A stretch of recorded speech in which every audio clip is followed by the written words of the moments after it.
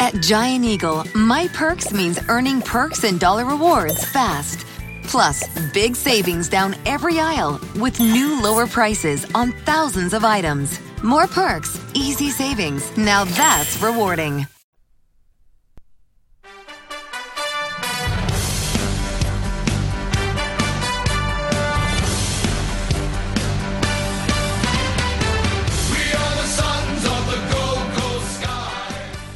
Hello and welcome to another episode of the GC Sunscast, the longest running Gold Coast Suns show on the interwebs. I'm your host Shane, and this show is brought to you by our Patreon sponsors Dale Snelling, Paul Vosti, Robbie Fiorini, Brody Burgess, Kate Kelland, Tom Kim and Tim. If you like, you can support the show over at Patreon, just like our fellow Patreon sponsors. You can also support the show by heading over to YouTube, Facebook, Twitter, Spotify, wherever you like to get your podcasts from, and like, subscribe and review the show to help others find our little Gold Coast Suns community. Tonight's show is it's a mixed feelings, let's be honest. The Gold Coast Suns probably played their worst game of the season, and arguably the worst game in a few years. And tonight, to help me break it down, Sean Tobin from the Heat Room podcast, Exclusive Insight and many other projects. Welcome to the show. Thank you so much for having me, Shane. I appreciate it. It's good to be here, mate. I know you reached out over the weekend and asked if we had some time on Tuesday night to do this. So we are recording this on a Tuesday night, of course, but pleasure to be on.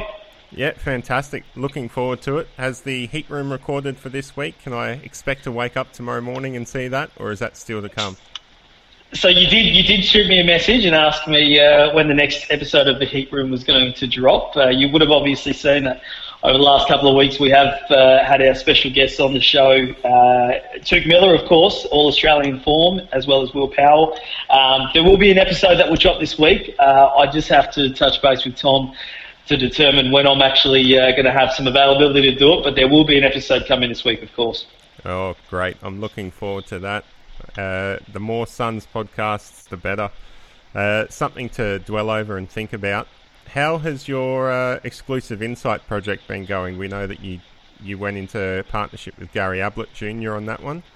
Is that taken off? Yeah, certainly. So Exclusive Insight's always been the pillar and the brand of all the projects that we've worked underneath. So certainly, of course, as you mentioned, I was at the Gold Coast Suns till the end of 2017 and have since been in partnership with Gary Ablett Jr., who of course is the favourite son of the Gold Coast Suns. And look, it's been incredibly exciting with some of the projects that we've been doing at the moment. The one that's probably taken up most of my time is Ablett Wines, which is a promotional wine company that we've started to celebrate the success of athletes all around Australia. Of course, we've done a release with Gary Ablett Jr. We actually have one currently, which is the Ablett Family Edition, which is actually paying homage to Gary Ablett Jr. and Gary Ablett Sr., and it comes just weeks after we did a Premiership captain Shiraz with Richmond triple Premiership superstar Trent Cotchin. So it's been a very busy couple of months, but certainly very exciting as well. Yeah, I've seen the Ablett Wines promotions come up before. Was that your idea or was that Gary's? Who's the wine aficionado that came up with that? Well, it's obviously got Gary's namesake on it, so I should probably give him the credit, of course. But no, look, with all the great ideas, if they're great ideas, Shane, I came up with them.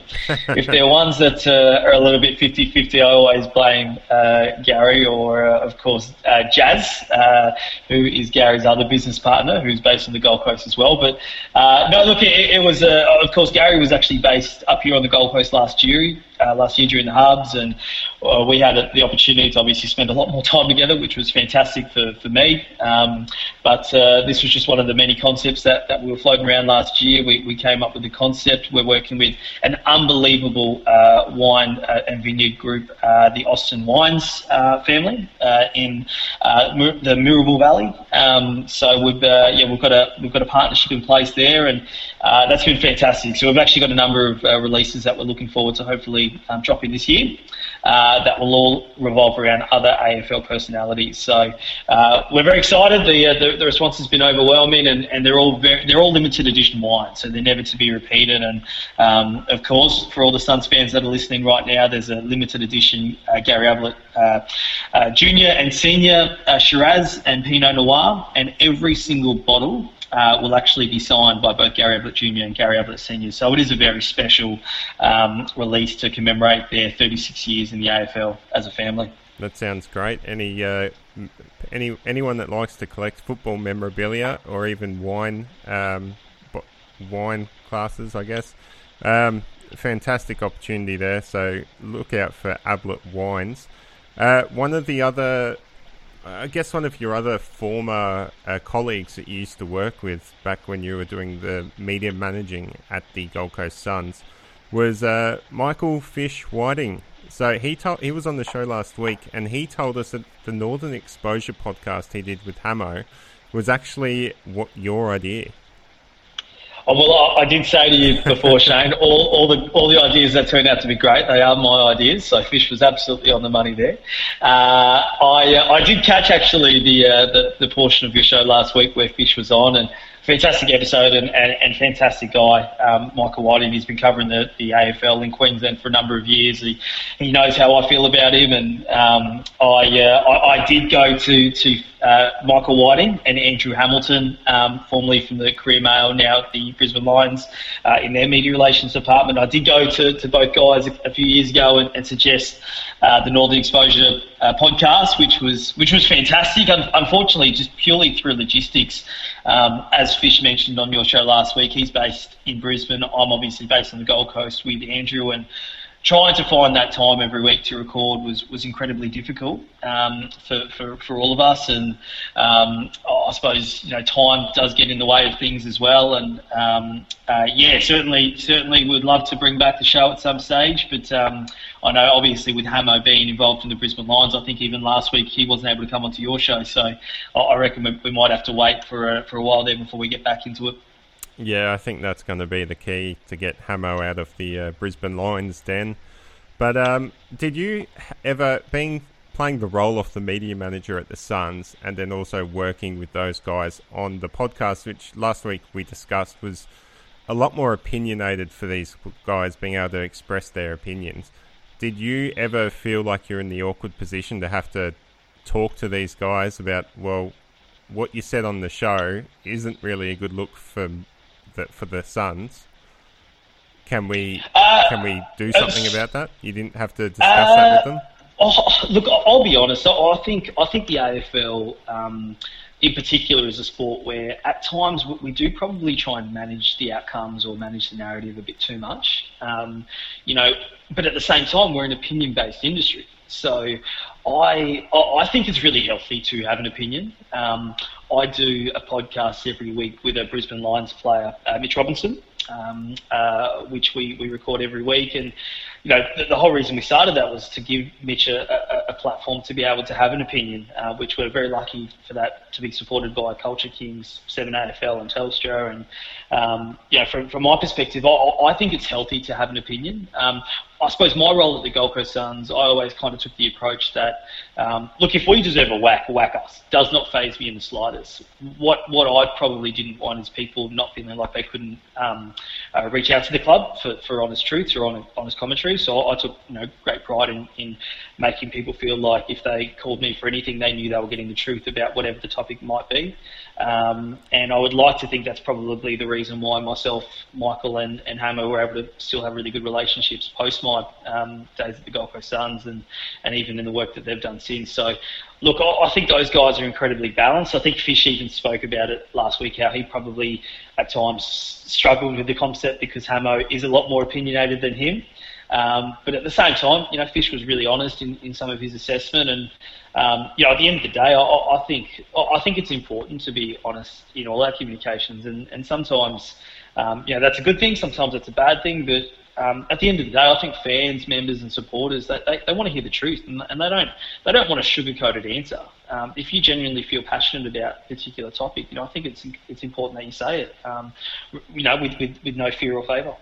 Yeah, and in the spirit of honesty, we're not going to hold back on what happened over the weekend because it's just not something we can sugarcoat. So if you feel like this is going to be a bit too negative, probably tune out for the next 20 minutes and come back later. Because well, just on that, Shane, because I wanted to ask you, I noticed that there was actually a supporter, a Sun supporter on a members page recently who actually called out you for some of your commentary around the Gold Coast Suns and suggesting that potentially you might have been a bit too negative on the club. Did you see that comment? And if so, what were your thoughts when you read it? I was shocked, to be honest. I hold back a lot of my thoughts and opinions on things like this because I'm aware that what I say is likely to reach players and family members of those players, and this is a game of football. It's nothing to attack these people individually or personally. My thoughts and opinions are about the team and the way the game was played, so I try to focus on the facts. So yeah, I was a bit shocked by that. I didn't think I'd been too negative, but I can understand that someone would think that way because the weeks leading up to that comment, we'd had a couple of poor games, and we built up this pre-season that this is the time for us to start bringing expectations to the tables and holding the Suns accountable. They'd let us down in those few weeks, so naturally I felt a bit hurt with the football club. I displayed that to the best of my ability without being too dramatic or too one-sided. And but you know, it's the social media. There's way more negative people out there than me, and there's also way more positive people out there than me. So I try to keep it balanced. What about yourself?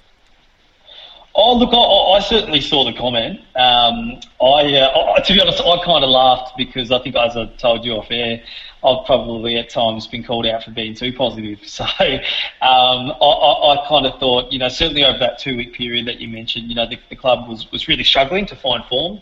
But as I mentioned, I'm very lucky that a lot of people choose to listen into the Heat Room podcast or to listen to your show, of course, the Sunscast, to hear what we have to say. And at the end of the day, I suppose I'm not getting paid to be on here to talk about the Suns, with you, nor are you getting, I suppose, paid to be here. We're doing this because we love and support the club, and we want to try and grow the game. And I think it's super important that we do everything possible to be as fair and as honest for the club, members, supporters, and fans to understand exactly, because I think part of it too, Shane, is, and I'm sure you feel like this, you're a conduit to the fans and the players.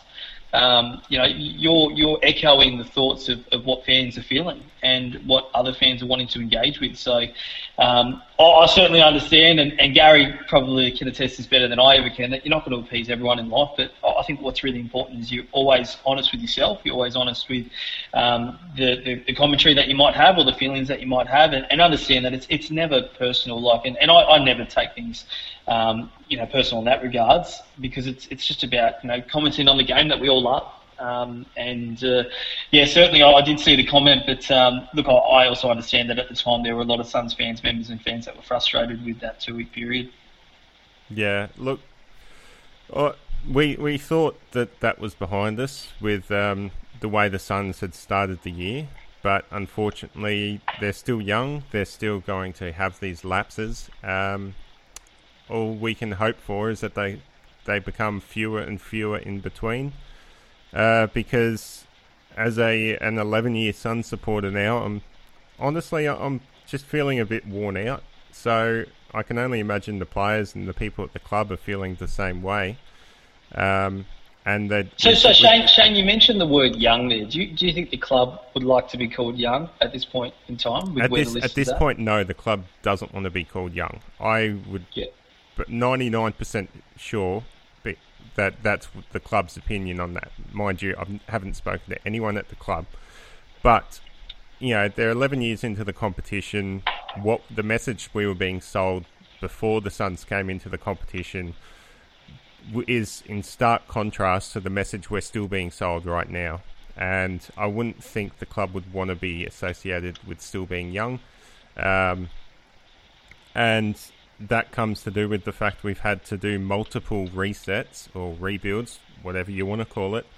And the club, has a young playing list. So, let's jump straight into this. The Gold Coast Suns have beaten both Brisbane pretty convincingly. 73-point loss there, 51 to 124, with King the only multiple goal scorer with 2 goals. The only players that really stood up in this game, now you can argue with this, but the only players that really stood up was Swallow with 29 disposals and 4 tackles.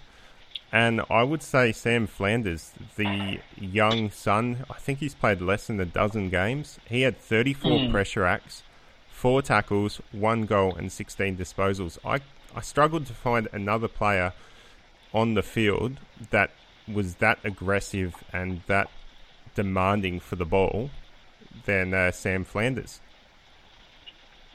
Yeah, certainly. I mean, I wouldn't disagree with you there. And I certainly thought just on Swallow that, he certainly did all he could to sort of champion the group and try and spark a revival during the game. But 14 unanswered goals. That's just going to destroy anyone. I mean, that's just that was so hard to watch. I was obviously there, and I really felt for the supporters and the members, and again, seeing someone like Swallow just continue to give his all. I mean, it's it certainly is hard to watch at times.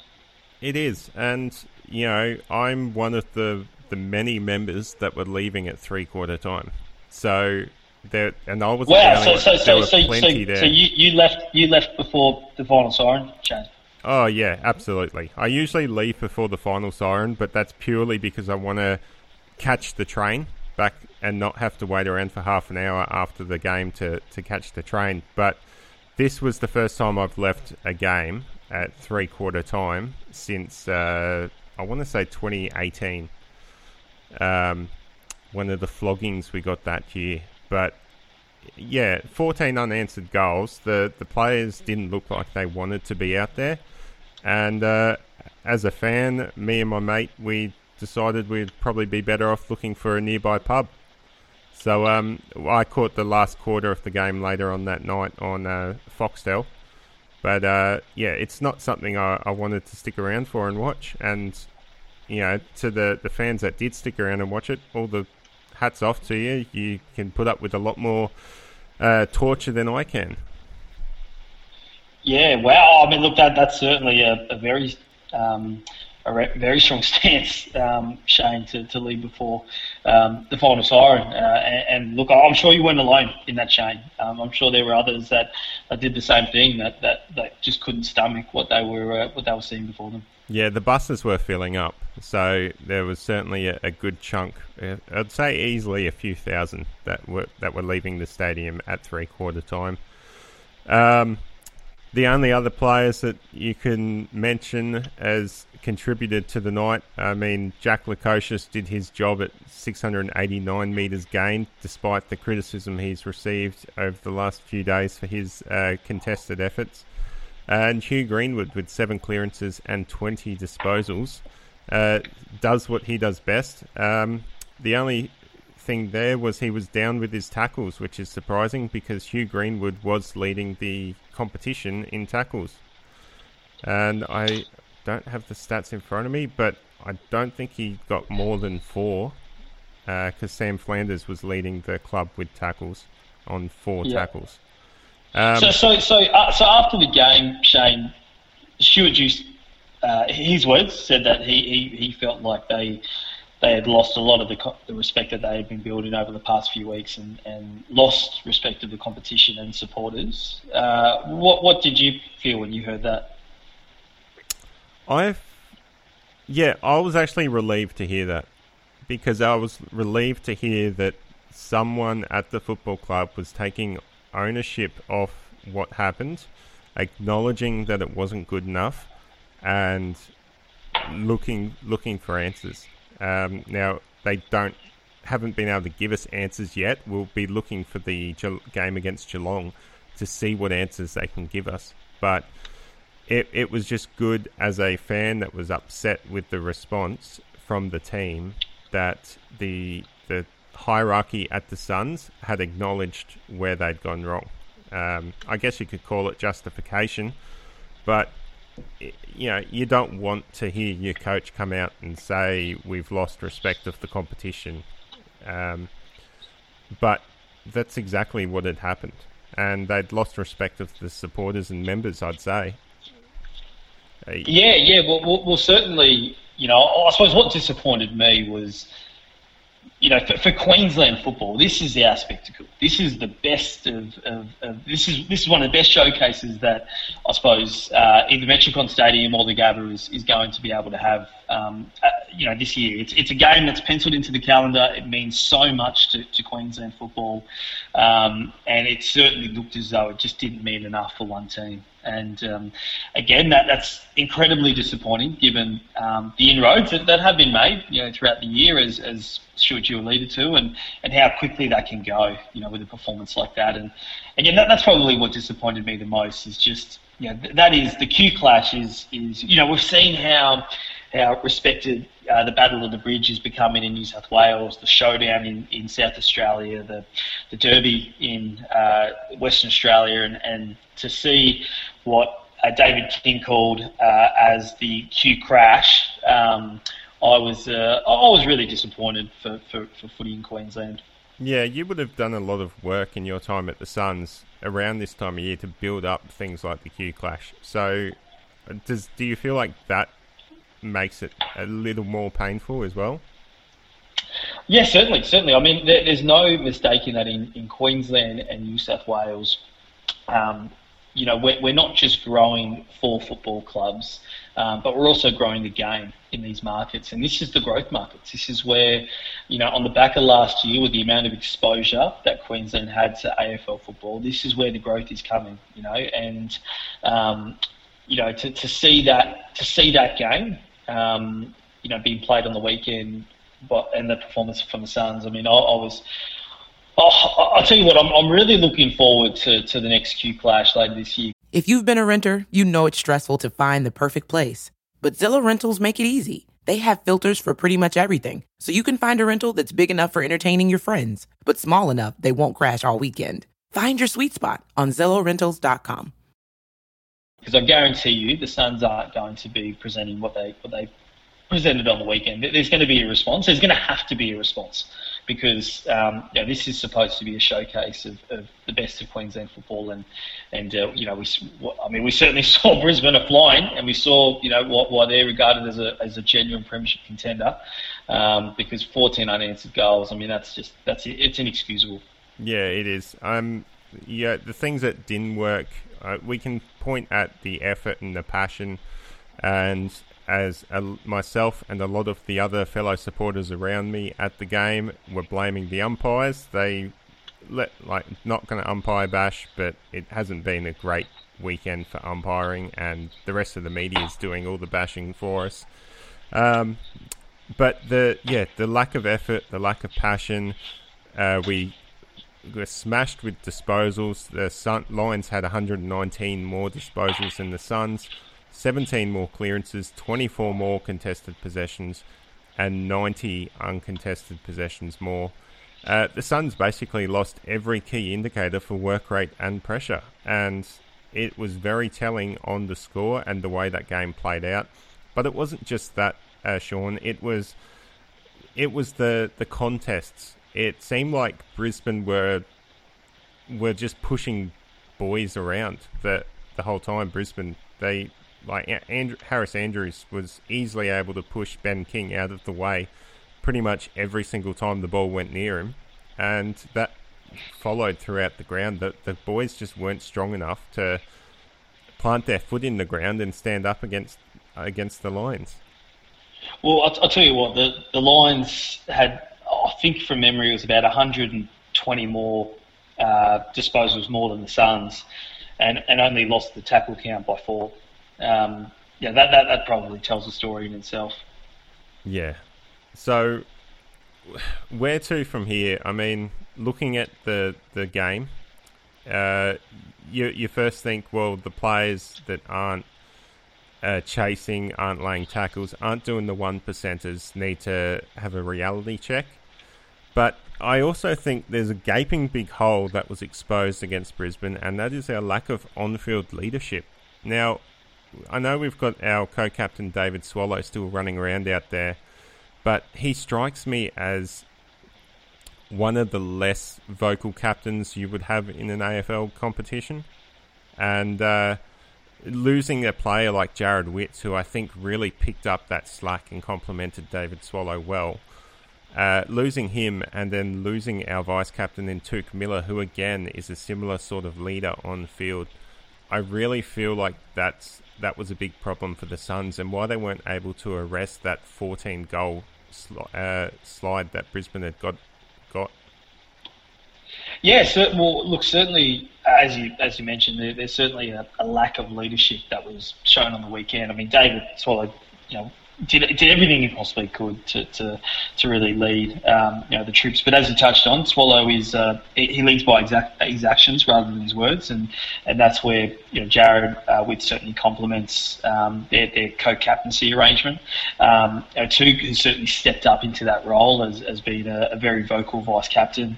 I suppose if you look at the team on the weekend, I mean, of course, personnel has seen Jared Harbrow, obviously not in the side at the moment, but again, you think of the leadership that he brings when he's out, out playing. Over the years, they've lost Pierce Handley and Michael Riscatelli. So, Matt Rosa, there are players out there that can certainly step up and be those leaders, but I think that's where a lot of the emphasis and investment has to come to as well. We've got to be developing these guys as quickly as possible to become those leaders that we need in the team, because the list is what it is. You can't just magically go and get a 200-game player from somewhere else and just expect that they're going to help fill a void. Like the list is what it is. So we need players to step up and be leaders. And at the end of the day, you need 22 leaders out there. Playing their roles to the best of their abilities to help the side win. Yeah. I saw an interesting stat the other day regarding the Suns team that ran out against Brisbane, and only 3 players from that side had played over 100 games, 150 games, because I'll add that Sean Lemons has now hit 100 as well. But Brandon Ellis, David Swallow, and Hugh Greenwood, the most experienced players in that side. The rest of the team, I think the average games averages out to around 50 odd games for the rest of that side.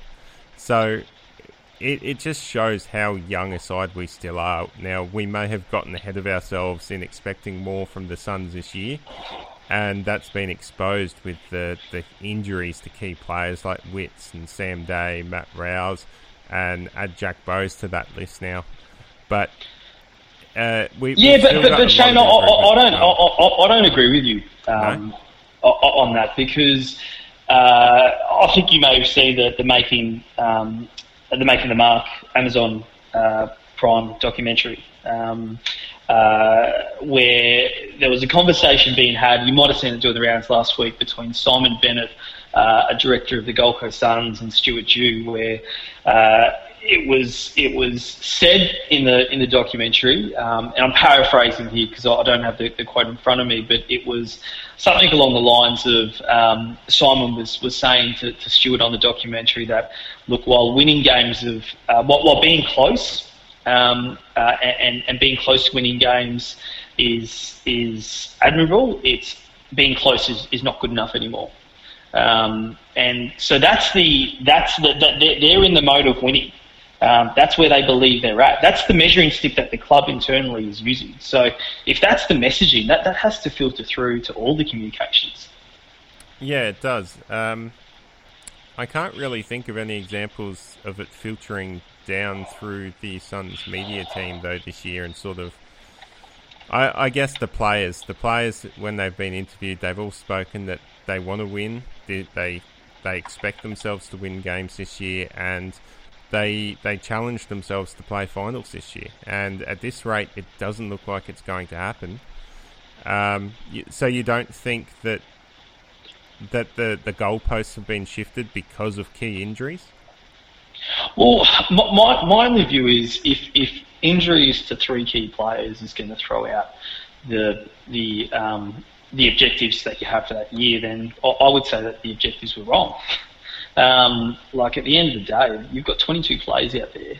You know, everyone needs to step up and perform their roles. And whether externally that's the message or not, we found out internally from the documentary that that's the internal message that they believe, that being close isn't good enough anymore. They need to be winning games of football. And that's the messaging. That came from a director of the football club. And I'm not saying that's wrong. I'm saying that that's the attitude. And I love the fact that that's the attitude, because that's how you create excellence. You need to be setting high standards. And I love the fact that Stuart Dew and Simon Bennett that's their mindset, because essentially that's what they're telling us through the documentary, is that's where they see themselves being, in a win now mode.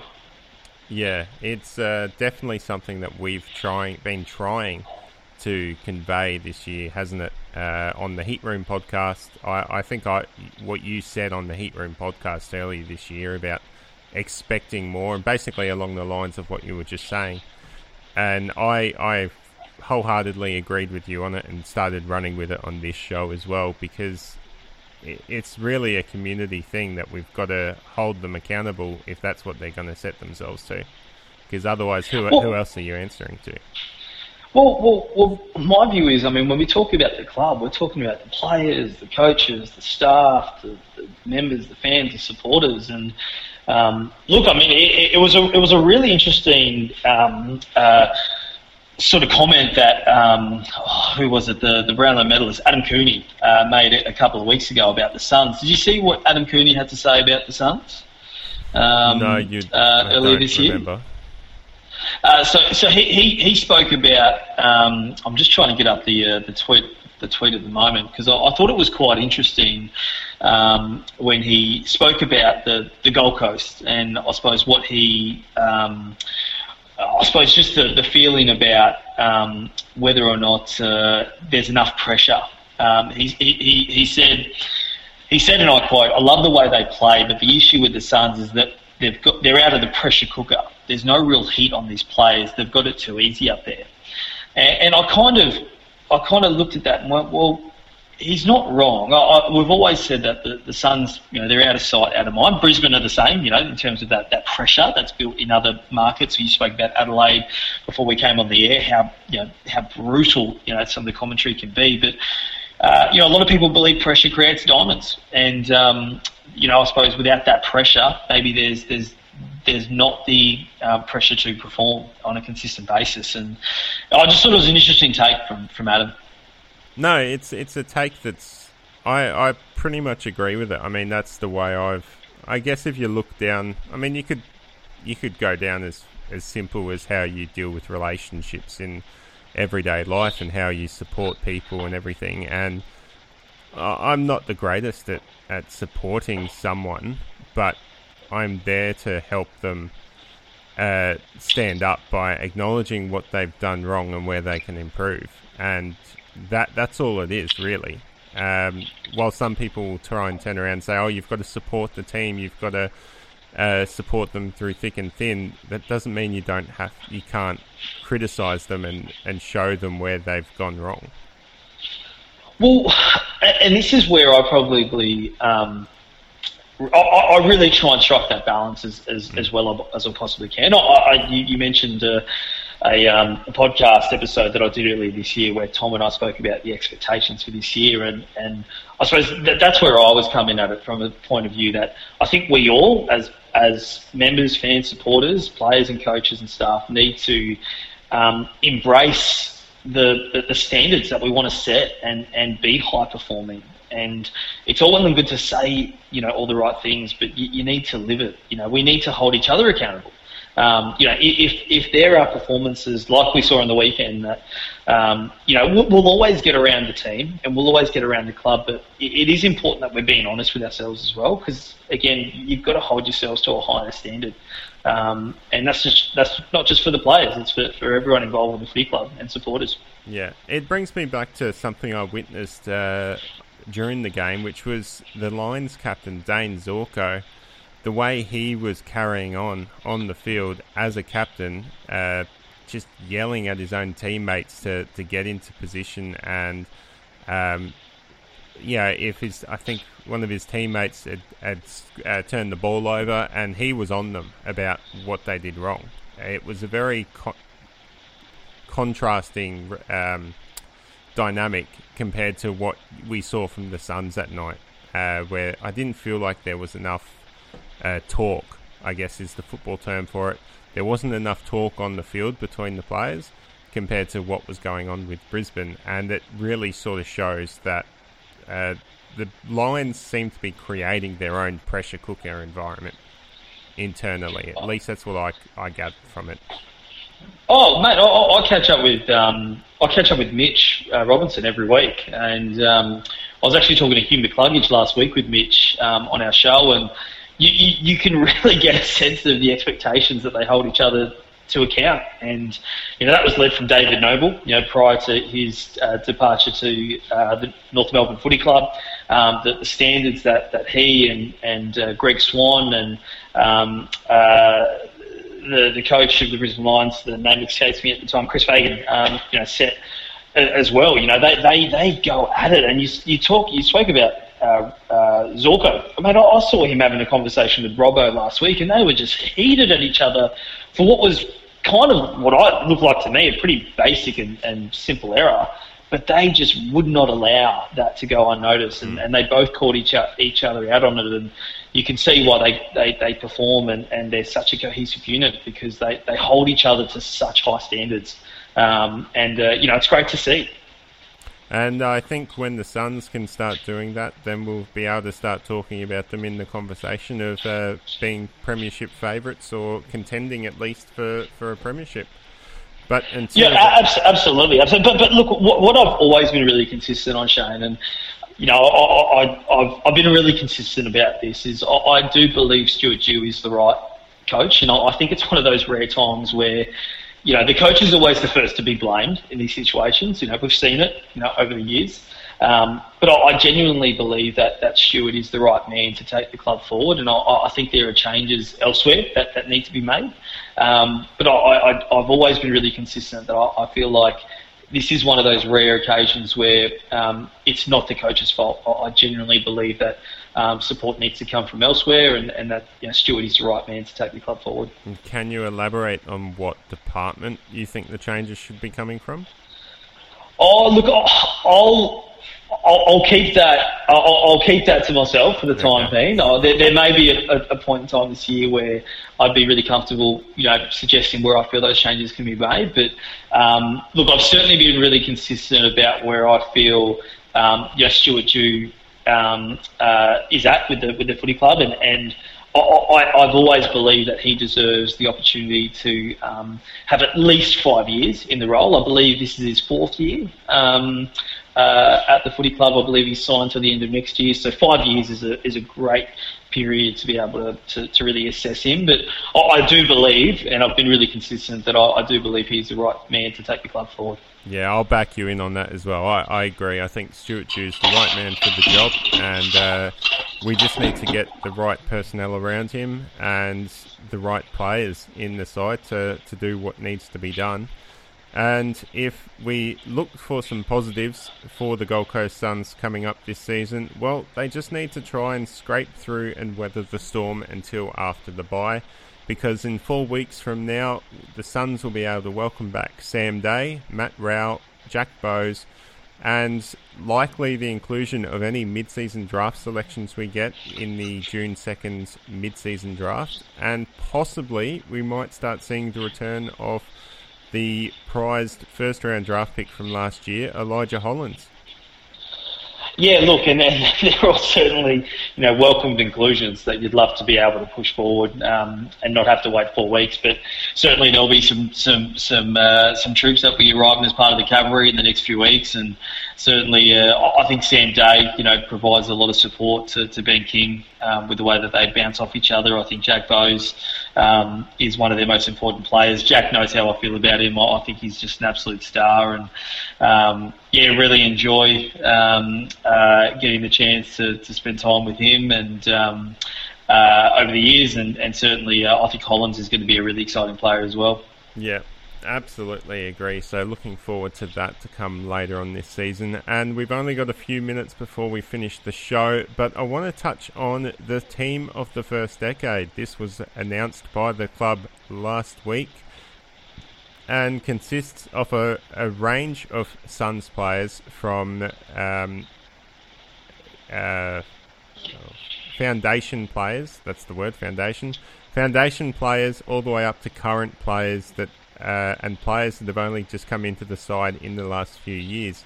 So we've got Jared Harbrow, Stephen May and Charlie Ballard on the back line, Trent McKenzie, Sam Collins and Adam Sard on half back, Tuke Miller, Dion Prestia and Michael Riscatelli in the midfield, Alex Sexton, Charlie Dixon and Jack Martin on the half-forward flank, Harley Bennell, Tom Lynch and Brandon Matera in the forward line, Jared Witts, Gary Ablett as captain and David Swallow as vice-captain as the followers, and Sam Day, Cade Kolajasny, Jaeger O'Meara and Lockie Weller all make the interchange. A lot of these players you've had your time with, Sean, being at the club in that era. Are there any names, any names that stand out that maybe surprised you being on there?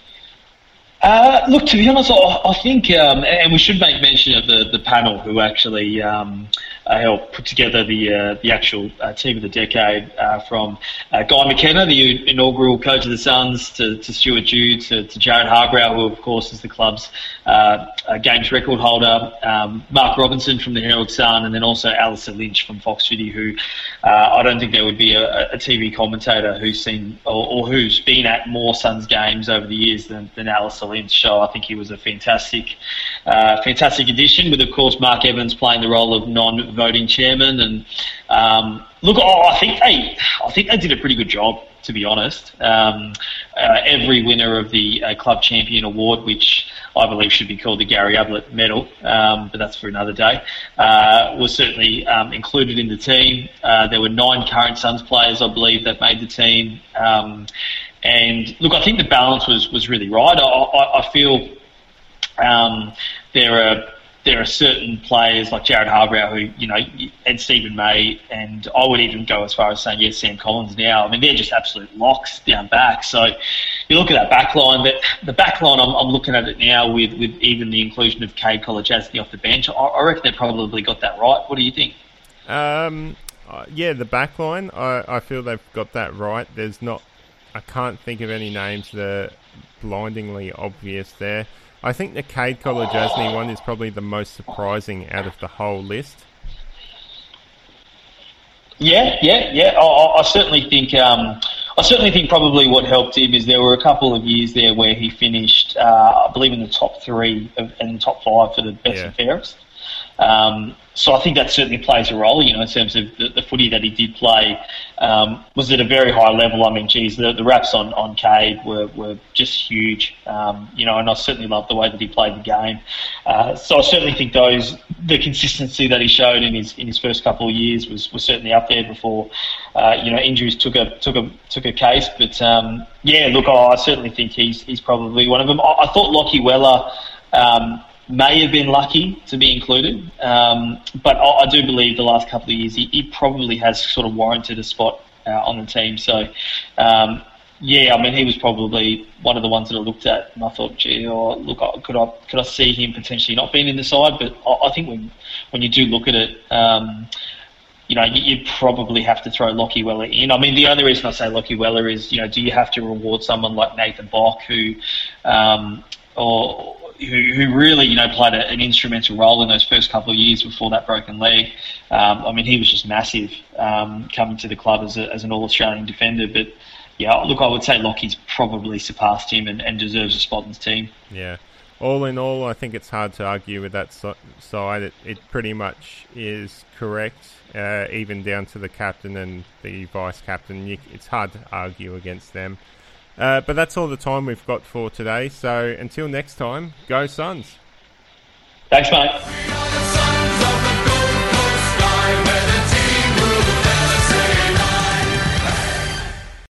When you get behind the wheel of a Toyota RAV4 TRD off-road, life-changing moments are always right around the corner. 1 second, you're picking up your fast-talking East Coast cousin from the bus station. The next, you're blasting down a trail in the backwoods using all-wheel drive, laughing as your dear old cuz falls in love with the dirty South. Yo, this is fire, yo. You boys go hard down south. Woo! Make the most of each moment with an exceptionally capable Toyota SUV like the RAV4 TRD Off-Road. Toyota, let's go places. When you're behind the wheel of a Toyota Tacoma TRD Pro, mighty moments are always right around the corner. 1 minute, you're cruising around town when you find out they're rehabbing the old community center. So you show up in your tough-as-nails quarter-ton truck, loaded up with lumber, the neighborhood crew, and enough elbow grease to make your old stomping ground shine like new. 14th Street on 3. 1, 2, 3. 14th Street! Make the most of each moment with a handsomely rugged Toyota truck like the Tacoma TRD Pro. Toyota, let's go places.